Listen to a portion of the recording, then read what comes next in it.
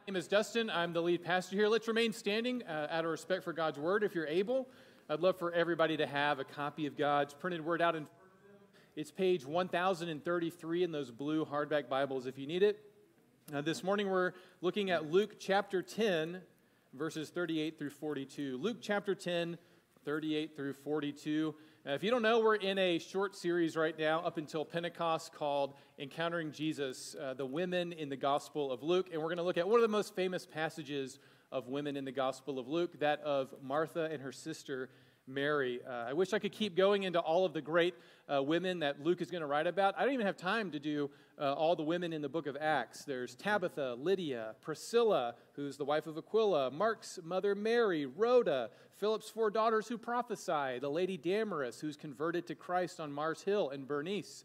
So all that to say, this is a pretty interesting series to do. Luke definitely has an eye for women and wants them to know that they are welcome to the kingdom of God. With that, let's look at one of those most famous passages of women in the Gospel of Luke, Martha and Mary. Friends, hear the word of the Lord to us. Now, as they went on their way, Jesus entered a village, and a woman named Martha welcomed him into her house. And she had a sister called Mary who sat at the Lord's feet and listened to his teaching. But Martha was distracted with much serving. And she went up to him and said, "Lord, do you not care that my sister has left me to serve alone? Tell her then to help me." But the Lord answered her, "Martha, Martha, you are anxious and troubled about many things, but one thing is necessary. Mary has chosen the good portion, which will not be taken away from her." Friends, the grass withers and the flower fades, but the word of our God remains forever. This is the word of the Lord. Amen. Would you be seated and let's pray together as we keep those Bibles open in front of us. Father, we thank you for this story of Martha and her sister Mary. And Lord, we thank you that they are such beautiful examples of following you. And Lord, that we can see ourselves so much in them. And Lord, we pray that we would see Jesus all the more clearly because of their story. And Lord, I pray that everyone listening to me now would have an encounter with your Son and know that he sets them free. In Jesus' name we pray. Amen. So I've got to admit, I love a good call and response. So let's try a couple, okay? We're going to try. This is it's a class exercise. Are you ready? So Christ is risen. Oh, very good. I love a good call and response. You guys were ready. All right, let's try one a little bit more complicated. God is good. Wait, does everybody know this one? So let's try. Okay, so God is good. And all the time, especially today. You know that? Got to add a little bit to it, right? All right, another one. The Lord be with you. That one's split. You can say "and also with you" or "and with your spirit." Let's try "and also with you." The Lord be with you. All right. Do we have, there may be a couple people in the room who hail from Oklahoma. I know we have some Oklahoma grads, so let's try a different call and response. Boomer. No one knows this one? Where are the Cranenbergs when you need them, right? Where's Linda Kinsey when you need her? All right, so if you're an Oklahoma Sooners football fan, I'm not going to charge you for this. This is just free of charge, okay? So if you're an Oklahoma football fan, you say Boomer, and then they respond with what? Sooner. All right, that one didn't quite hit the mark. I was really hoping that some of our Oklahoma grads would be in the room. It's all right. There's someone in the world watching online right now that's like, "I know that." Well, you weren't here. All right, last one. What's the main thing? Nope. You got it wrong. What's the main thing? It's not Jesus. Well, it is, but not right now. The wording is important. What's the main thing? Follow with me. Oh, one person got it. All right, Brent, share it with us. What's the main thing? Oh, not quite. Nope. If you're looking for grace, you're not going to get it right now. All right, ready? What's the main thing? The main thing is to keep the main thing the main thing. The more you say it, the more you'll remember. What's the main thing? The main thing is to keep the main thing the main thing. So what's the main thing?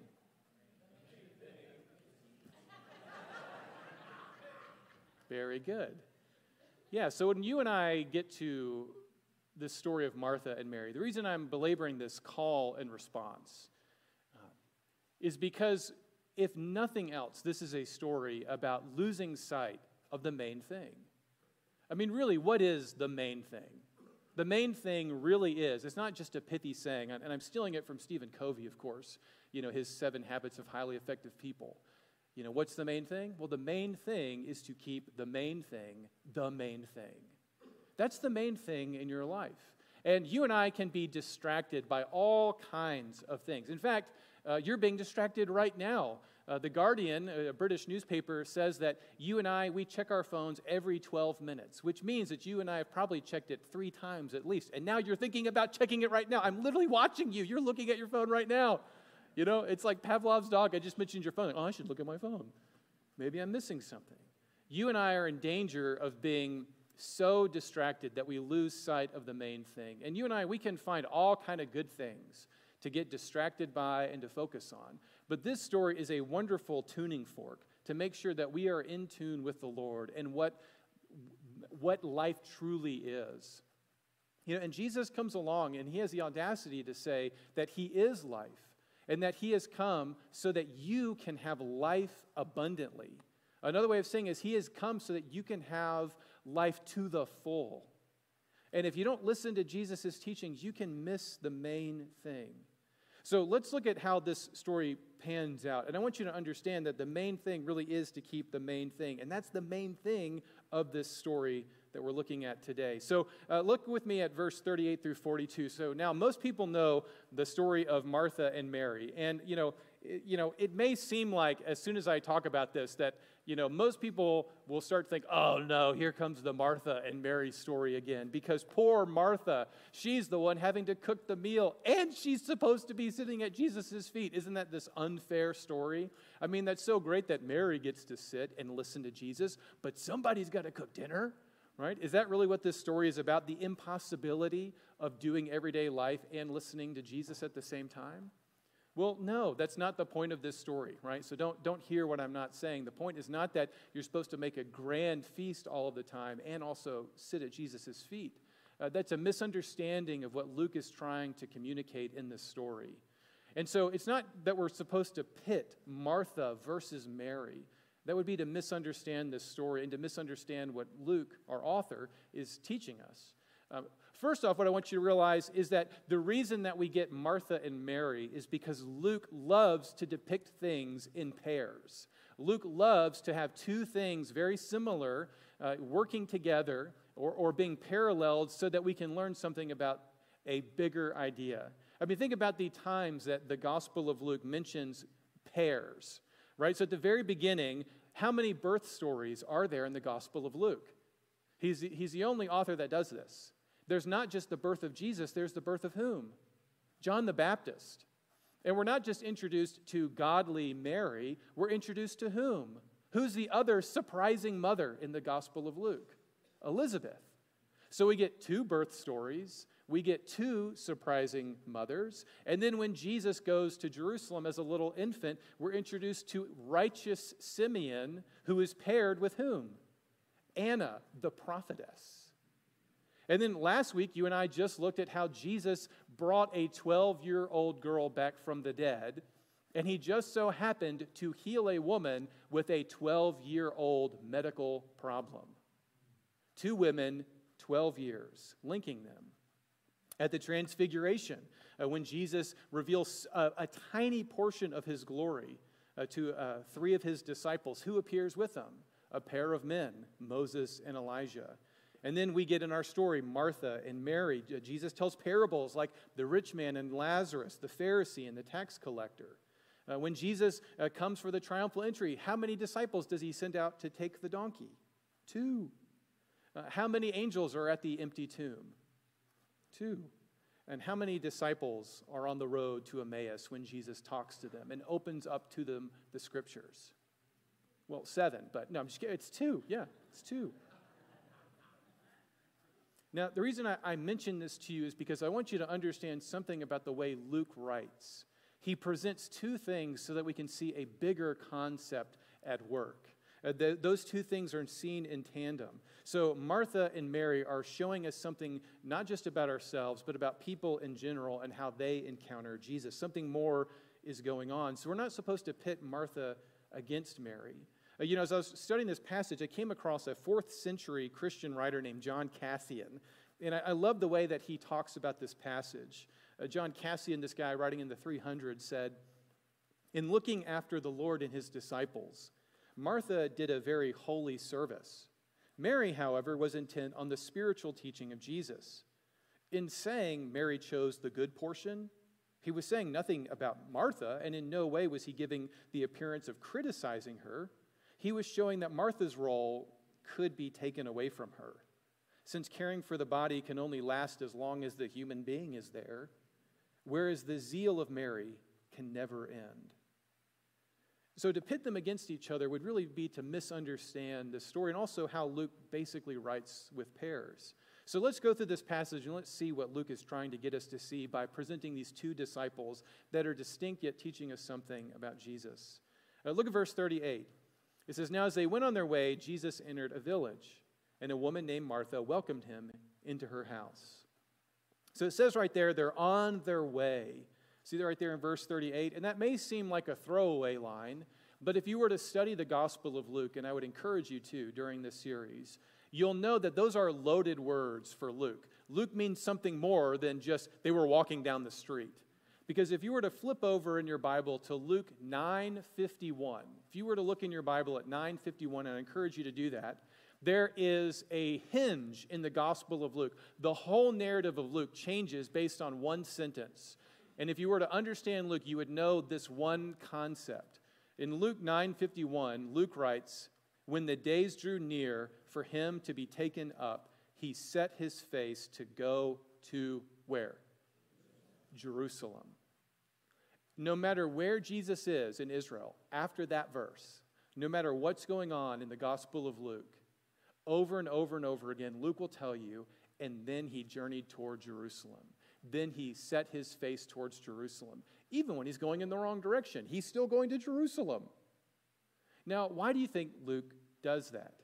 He talks about Jesus setting his face towards Jerusalem in 9:51, that verse, in 9:53, 13:22, 13:33, 17:11, 18:31, 19:11. And at that point, he actually gets to Jerusalem at the triumphal entry, when he enters in Jerusalem and sends that pair of disciples out. And then he's in Jerusalem until his death and resurrection. So all that to say, the reason you need to know that is because this puts Jesus' journey into context. No matter where Jesus is at this point in his life, he's thinking about what city? What's he going to do in Jerusalem?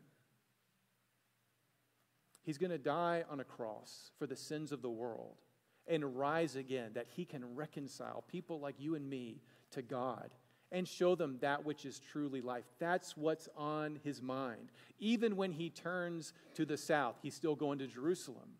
Because over and over again, what is on Jesus' mind is what he has come to do. Jesus is not distracted. Jesus knows what his mission is, to seek and to save the lost, to shed his blood for people like you and me. And Jesus is thinking about Jerusalem. The prophet Isaiah said he set his face like a flint, and he did not turn away from his mission. And so if that's on Jesus' mind, going to Jerusalem, facing his death, we also know then that Jesus has some heavy things on his mind, wouldn't you say? And if you know the Gospel of Luke, you may remember that Jesus also, where's Jesus' house? Anybody, you remember, where does Jesus live? What's his address?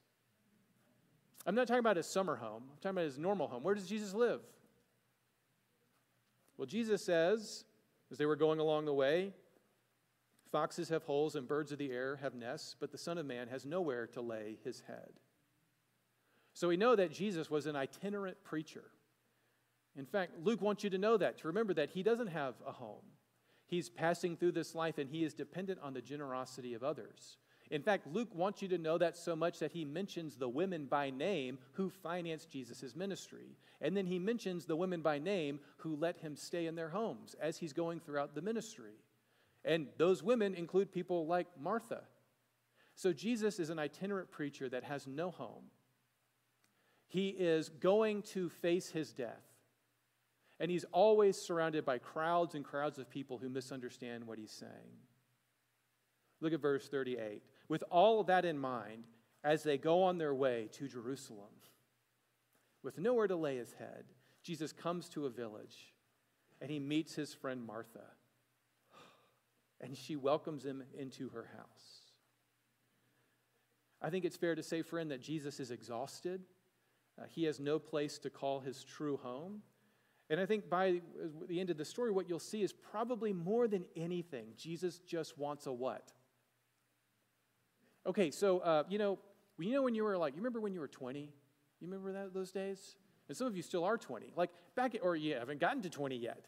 But, on the weekend when you were 20, and people were like, hey, what are you doing? And if you said nothing, they were like, oh, what's wrong with you? Remember those days? You wanted to do stuff on the weekend? Well, then, after you stop being a young person, you get older, and you're like, what are you doing this weekend? And if you have the answer nothing, they always smile. Somebody pointed this out to me. Nobody over the age of 30, when you say, what'd you do this weekend? If they say nothing, no one's like, nothing. They're like, I didn't do anything. It was awesome. I just had a quiet weekend. I did nothing. I think it's fair to say that Jesus just wants a quiet meal.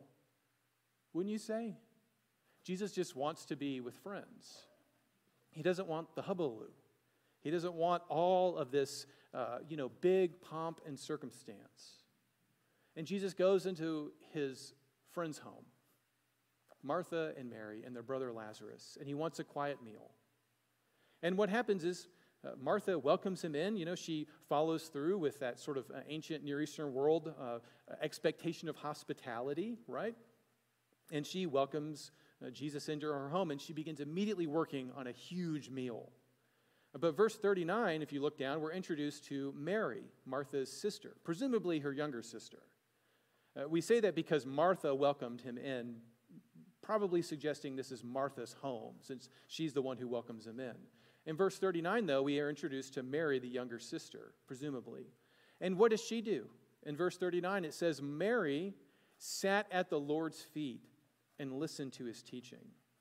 So as Martha begins work on hospitality and getting this huge meal together, Mary just plops herself right down at the feet of Jesus. And now that may not mean anything to you. You're like, yeah, that's what Jesus is. He was a teacher. People like listening to him.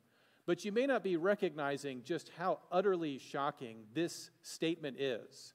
This is one of the more fascinating things in the Gospel of Luke, because you may remember that people would often call Jesus rabbi, which means teacher. And, 99 out of 100 people who encountered a rabbi were men. And men would sit at the feet of the rabbi and they would learn so that they could become a disciple of that specific rabbi. And they could say things like, I follow Apollos, or I follow Paul, or I follow Shammai, or I follow this rabbi. And yet, amazingly, what the Greek says here, if you were to look at the original language, is it says when Mary sat, it's actually a passive verb, which means she sat herself down. She plopped down and sat herself down right at the feet of Jesus in the posture of a disciple. And Jesus began to teach her as a full disciple. This is one of the more shocking things that Jesus does, is he accepts women to be his full disciple. This may start to explain some of the drama between Martha and Mary. Martha's thinking, who are you to sit yourself down at the feet of a rabbi? Get in the kitchen. This is part of the beauty of the kingdom of God, is that it is for men and women.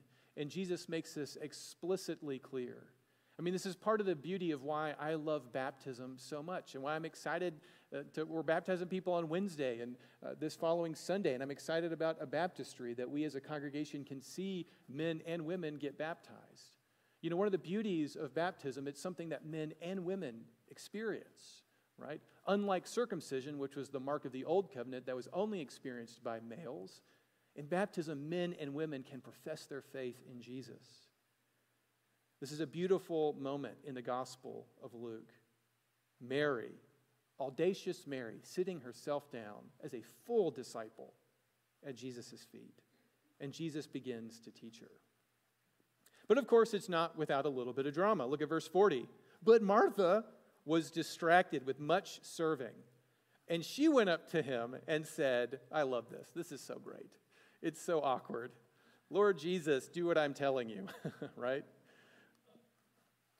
Typically not a good way of speaking to the Messiah, right? But we all do it. Martha was distracted with much serving, and she went up to Jesus and said, Lord, do you not care that my sister has left me to serve alone? Tell her then to help me. I love this passage because I see myself so much in Martha. I mean, how many of us have ever prayed just like that? God, don't you care? Don't you care? I mean, what in the world? I'm trying to give you this great meal. Don't you care? And then look at, my lazy little sister. Tell her, Jesus, tell her what to do, right? Jesus, I have a great plan for my sister's life if she would just listen to me, right?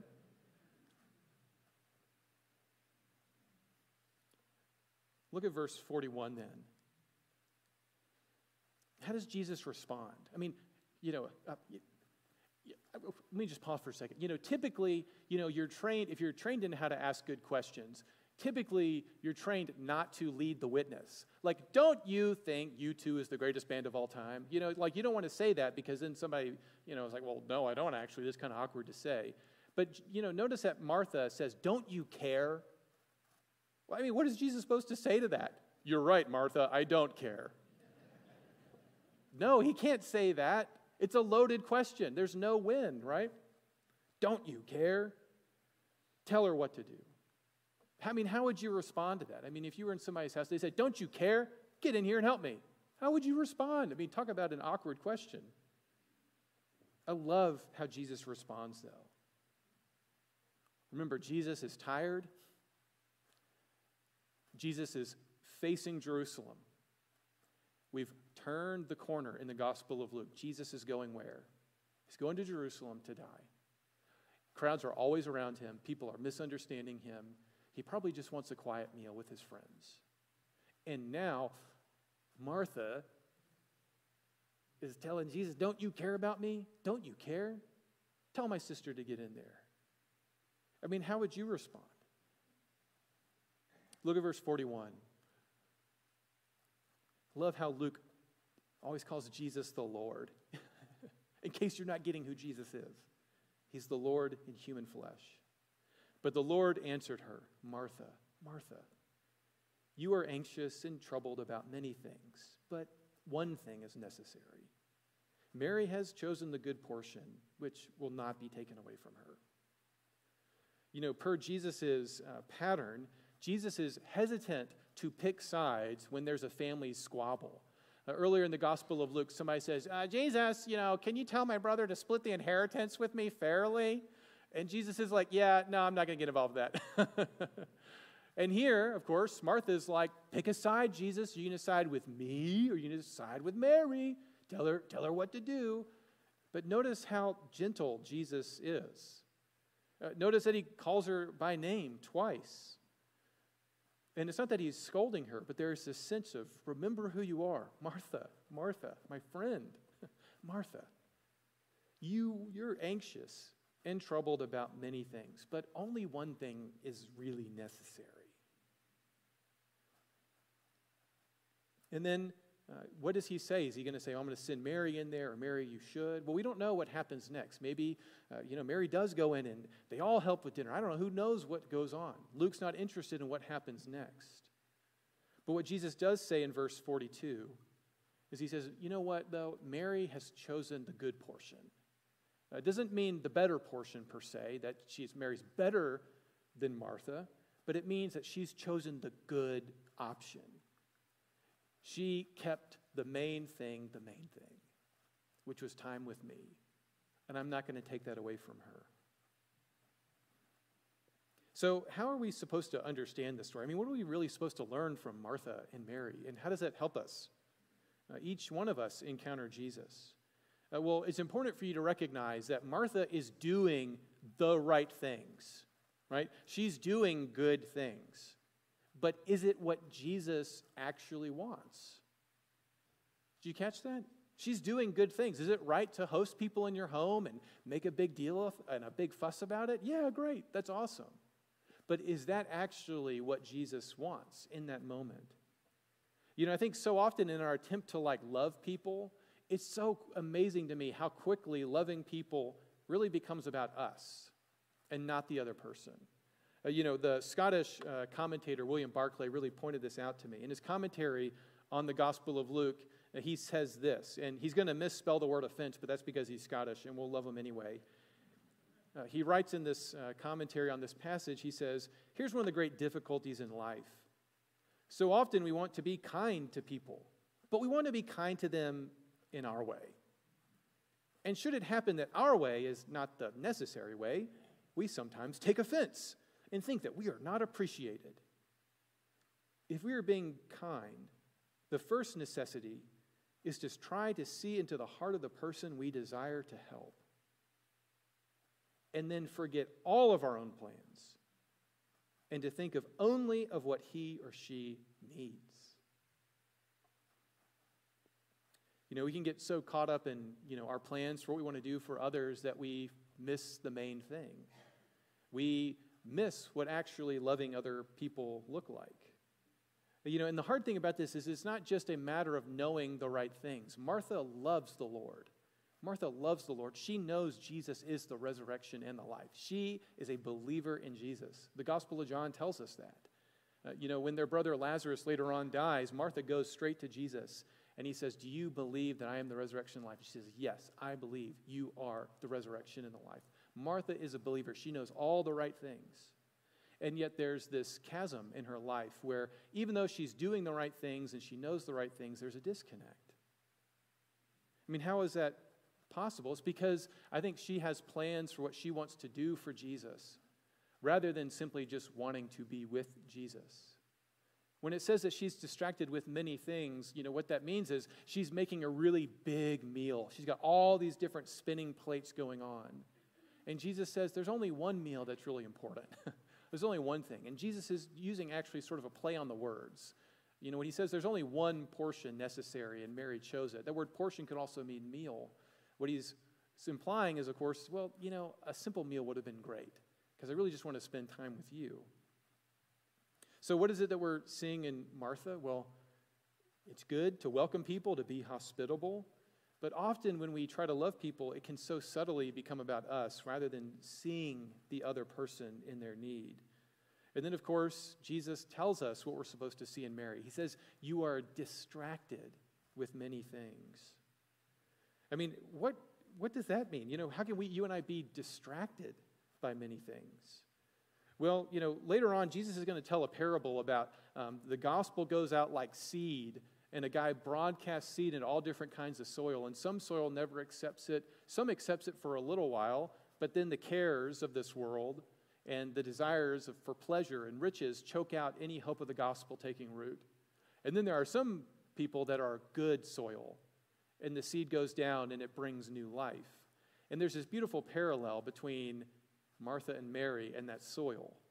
She's anxious and worried about the cares of this world, but her sister Mary is choosing the good portion, which is like the good soil that accepts the teachings of Jesus. So what is it that Jesus is getting at when he warns us about being distracted in this life or getting caught up in the cares of this world? Well, the Guardian said, every 12 minutes you and I feel the need to check our phones. But when I think about distraction, I think how often do you and I say that we're just too busy? How often have you said that in this past weekend? What's going on? Oh, I'm just so busy. I'm not denying that you and I are busy, but I do often think about one of the most ironic tweets I've ever read, which was from a guy named John Piper. And he says, at the end of everything, the great use of Twitter will be to show that our prayerlessness was not from lack of time. I'll say that again. John Piper tweeted this out, and I recognize that this is ironic that he's tweeting this, but it's a great tweet. He says, one of the great uses of Twitter will be to prove at the last day that our prayerlessness was not from lack of time. Is it really that you and I are as busy as we claim, or do you think it's possible that you and I are just distracted with many new TV shows to watch and many new experiences to have? Is it possible that what's choking us isn't necessarily busyness, but the cares, pleasures of life, and riches? It's an introspective question that you need the Holy Spirit to guide you to answer. But what I can tell you is that what you and I consume, we want more of. The more we watch, the more we buy. It's amazing, the more you want to watch and the more you want to buy. It's like distractions are addicting. Martha is the believer who knows all the right things.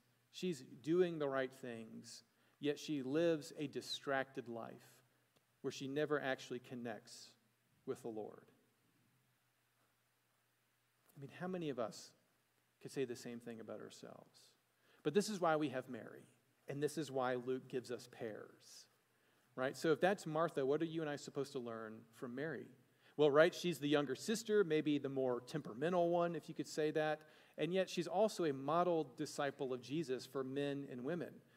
Jesus is tired, and he wants this meal, and she sits herself down at Jesus' feet. And she is a perfect example of what it looks like to keep the main thing, right? And what is the main thing? It's a trick question now. Jesus wanted a simple meal and to teach about the kingdom of God. And that was the main thing. What's Martha worried about? The hors d'oeuvres. And he's like, Martha, don't miss the main thing in life. So let me do another call and response. Let's see if you know this one. I love a good call and response. What's man's chief end? Anybody know? Yeah. So a catechism is a question and answer that's meant to help us remember things. And the nice thing about catechism, if you've ever done catechesis, is you repeat the question in the answer, which is how you remember it. So this is why you say, what is the main thing? The main thing is to keep the main thing the main thing. What is man's chief end? Man's chief end is to glorify God and enjoy him forever.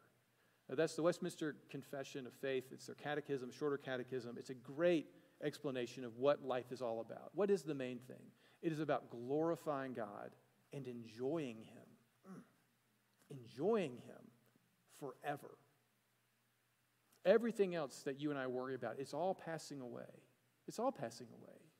Your relationship with the Lord is the only relationship that will go on for eternity.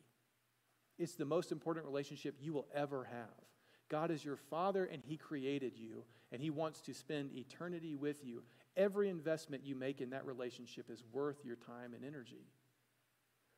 Jesus says, I have come that you can have life and have it abundantly. Is he lying to you? Or is it possible that that's actually true, that he can show you that which is truly life? Because all kinds of people get caught up in riches and the pleasures of this life, and the hope of the kingdom is choked out. You see, Mary chooses the good portion. She's the good soil. She accepts the seed. It's the word taking root in her heart. And she sits at Jesus' feet, a full disciple. Isn't that beautiful? So let me just finish up. Let's do some more call and responses. Let's try it one last time. What's the main thing? I'm so proud of y'all. All right, another call and response. What distracts you? What distracts you from Jesus?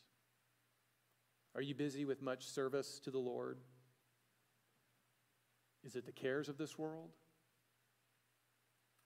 Desire for pleasures? The new RV you're hoping for? The new summer home? What would it take to sit at Jesus' feet like Mary? Study from the Master. What do you think would happen if you started to consume something different every night, like God's Word and prayer? Or what if you started your morning like that every day in the presence of the Lord and just reminded yourself the main thing for today is to keep the main thing the main thing? Friends, I love a good call and response. And Jesus calls you and me to follow him. So, what's your response? Let's pray. Father, we thank you for the story of Martha and Mary. Lord, we thank you that you love them both. Father, we are so distracted. And Holy Spirit, we pray that we would keep our eyes totally on you, that we would be like Mary, sitting at the feet of Jesus, taking in everything that we can so that we can have that which is truly life. Father, give us eyes to see this world with clarity. Lord, that we would see the blessings of this life, but know how they are shortcomings when compared to knowing you. And Jesus, I pray that each one of us would know that which is truly life. In his name we pray, amen.